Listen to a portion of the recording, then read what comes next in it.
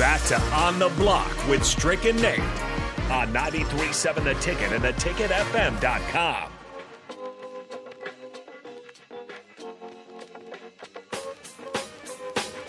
We on a world tour with Muhammad and my man, going each and every place with the mic in their hand. New York, Hamburg, MC, VA. We on a world tour with Muhammad and my man, going each and every place with the mic in their hand. Oakland, LA, San Fran, St. Paul. A very happy Friday to all of you. My name's Nate Brennan. He's the Husker Hall of Famer, the 9-year NBA vet, Eric Strickland. 402-464-5685. Sutter Raymond text line, Honda Lincoln Hotline. You're listening on the Block 93.7 The Ticket. You can also check us out on the Starter Heyman Jewelers video stream, Facebook, YouTube, Twitch, and Twitter. Diet starts tomorrow, so head over to Mary Ellen's, 27th and Pine Lake. Have Charles and his crew hook you up with a plate. Strick, we talked about it a little bit yesterday, but we wanted to get some of your thoughts on it. Jim Harbaugh has said that he expects to be at Michigan next year.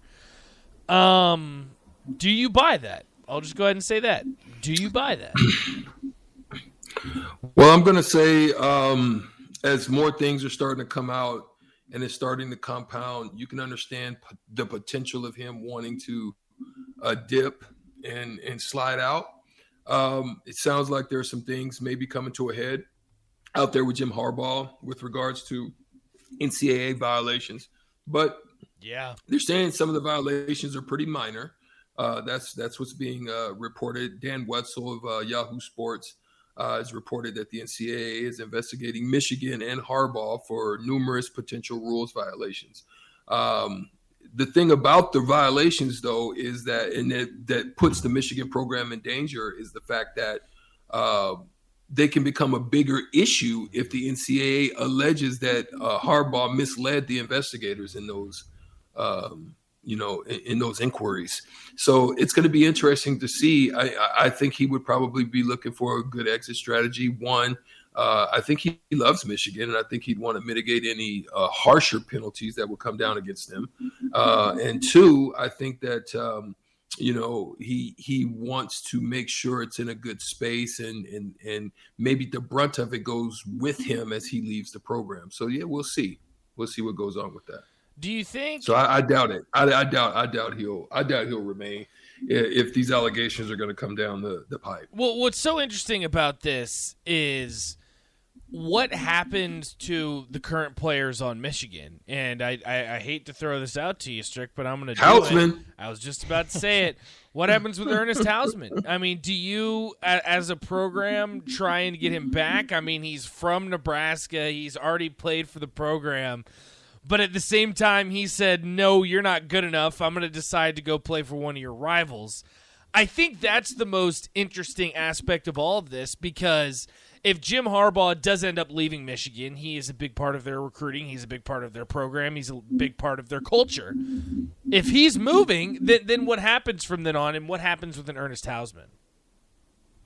Well, the likes of an Ernest Hausman is I think it would be a tough road, tough sledding in multiple ways of him coming back. One, I can understand why he left, because there were so many uncertainties out there.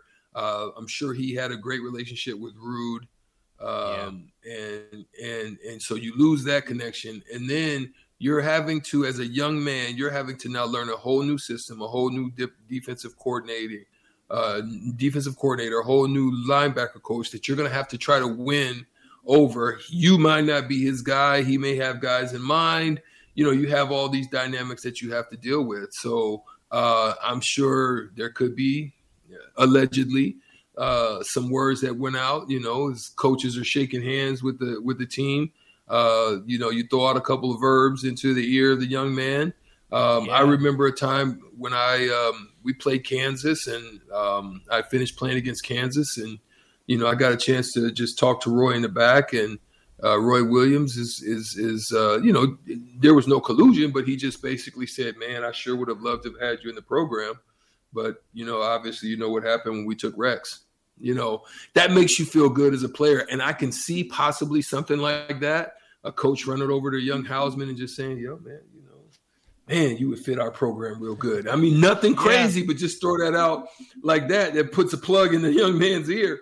But now he can find himself out there and just in, Timbuktu and in La La Land, because it's just now there can be uncertainty there. Some of the staff will probably remain. They may do something internally. Who's going to be the replacement for that? And I even have bigger questions. And I don't know if Austin wants to answer this question, but I want to throw this out to Austin. Austin, with what we just saw now, right? With the playoffs, them losing in the semis, Ohio State, Michigan, both taking L's in the semis. And, they fought their butts off, but ultimately taking L's.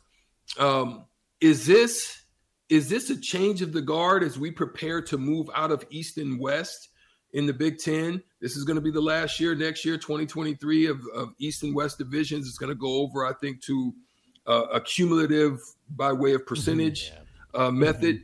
But who is an emerging team in the Big Ten that can fill a void that possibly presents itself? Because now you got to figure Ryan Day's on the hot seat. Yep. You got to figure now Harbaugh leaves. There's going to be an empty void there. Who do you think or perceive potentially can fill a void? And then after that, I want to come back with Nate, because I've got some schedules and there's some cupcakes, but I can also see something trying to play out in the schedules for next year. But go ahead, Nate. I'm sorry, Austin. I think the obvious answer is Penn State, given how close they've been. I know they lost to both Ohio State and Michigan State. I know Franklin had big win in the Rose Bowl. Big win. Big win the in the wing Rose tee, Bowl. Strick. You see they're running the wing tee. Yeah.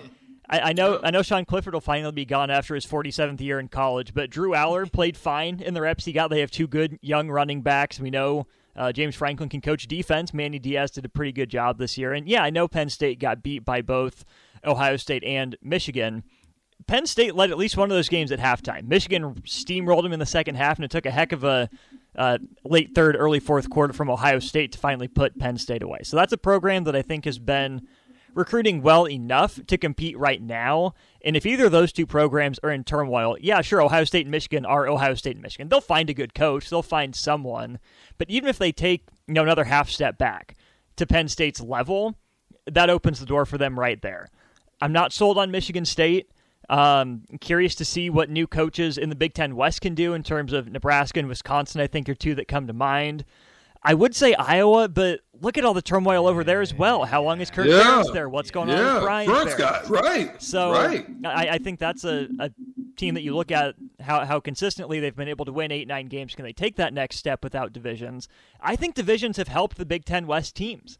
Without divisions, I think Penn State benefits more than anyone because they won't be forced to see Ohio State and Michigan every year. More often than not, they will, but those years they only get one of them. They manage to win that game. They're in the driver's seat. Mm-hmm. Absolutely. Great stuff, Austin. So Nate, as I look at the schedules here, you have Illinois. I see a lot of cupcake action. Actually, the Illinois Meatloaf could be State. a little bit trouble. They got to go to Kansas. Kansas ain't no punk right now, the way that they've been playing. Going to Kansas, you get Penn State at home. I think that's going to be a significant game, September 16th for Illinois. The rest of it is, a little cupcakey. Other than the fact that they've got to face Big Ten West teams. Mr. DC. Indiana, nothing really that moves you there. First, right out the box with Ohio State, that already sends them down the barrel. Iowa, nothing intriguing there. Tough game at Penn State. They've got to go to Iowa State as well, so there's going to be a few things there that they're going to have to face, as well as trying to get redemption with Nebraska. But they've got all of these games on the road, so that's going to be tough sledding for Iowa. Maryland, they're other than the Virginia game, there's really cupcake on their schedule outside of the Big Ten play. Then you go to Michigan. It looks like Michigan and even Ohio State are setting themselves up outside of the Notre Dame game, Nate. They're setting themselves up for trying to get into another run.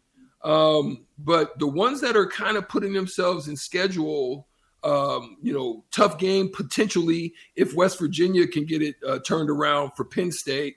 But other than that, they got to go to Ohio State, and they got Michigan at home, and they've got Michigan State. So it's a tough sledding for Penn State. And I see one thing that's in common, and this is the last thing, and I'll let you speak. I see Wisconsin is going to face Washington at Washington. And then I see Michigan State is going to face Washington at home. Why is that? I want to throw that quick tidbit out for both, because that's intriguing to me. That it seems as if Washington's trying to get in to put their bid in to see about making a jump to the Big Ten. Like, let me face these Big Ten teams. Maybe we put, we beat them up a little bit. So we're going to play a couple good Big Ten teams and then see if we can maybe get a call from the Big Ten to come over. Yeah, that's an interesting point, Strick. I don't know how much that's going to play into things, because when you look at Washington, I just don't know, because at some point my assumptions that the Pac-12 and the Big 12, right, and the Pac-12 and the Big 12, I think are going to kind of become their own power conference and combine forces, and I think that's probably where Washington would fit in. But then you look at the regional aspect of it. For crying out loud, USC and UCLA are going to be coming into the Big Ten, and if you're doing portals or little pods, I think Nebraska's unfortunately going to get USC and UCLA because they're the farthest team west before them. So I think that might be an issue. I just look at the schedule, and I want to point out Nebraska for just a second, Strick, before we get to break and shoot out with Strick. I was talking about this yesterday, and you can go through the schedule, and I know that we do this every single year, but if you go through Nebraska's schedule, I don't care if it's year 1 or if it's year 11 for any coaching staff. Under no circumstance should you have less than 6 wins. And I'm going to stick by that, and I said the same thing this past season too, and I think that it was a huge disappointment that they didn't get to 6 wins. So I just look at this schedule, and like you said, you look at these Big Ten teams, I think some of these schedules might be skewed because a lot of them don't have difficult schedules. If you look at the Big Ten West holistically, yeah, you're going to play a Purdue, Northwestern, Iowa, and you're going to beat up on each other.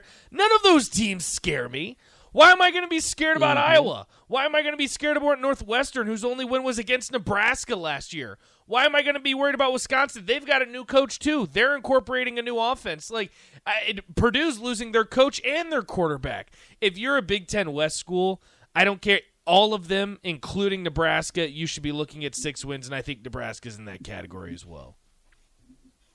Well said. Well stated. I think that's some good points. I mean, there's a lot more we could have dug into that topic, but just didn't have enough time. But we may be able to get back to it. Maybe me and Austin can pick up on it sometime. Yeah, when we rejoin. There's plenty to talk about when it comes to scheduling, Strick. It's the off season. Oh, yeah. That's the time to do it. Oh, yeah. That's the time to do it. But we got to take a quick break. We got Shootout with Strick next. Strick, I will say you have big shoes to fill, because in Shootout with Jay yesterday, he got a flawless victory. So I'm expecting the same from you. We got to take a quick break. Again, Shootout with Strick, $15 to Buffalo Wings and Rings. Coming up next right here on The Block.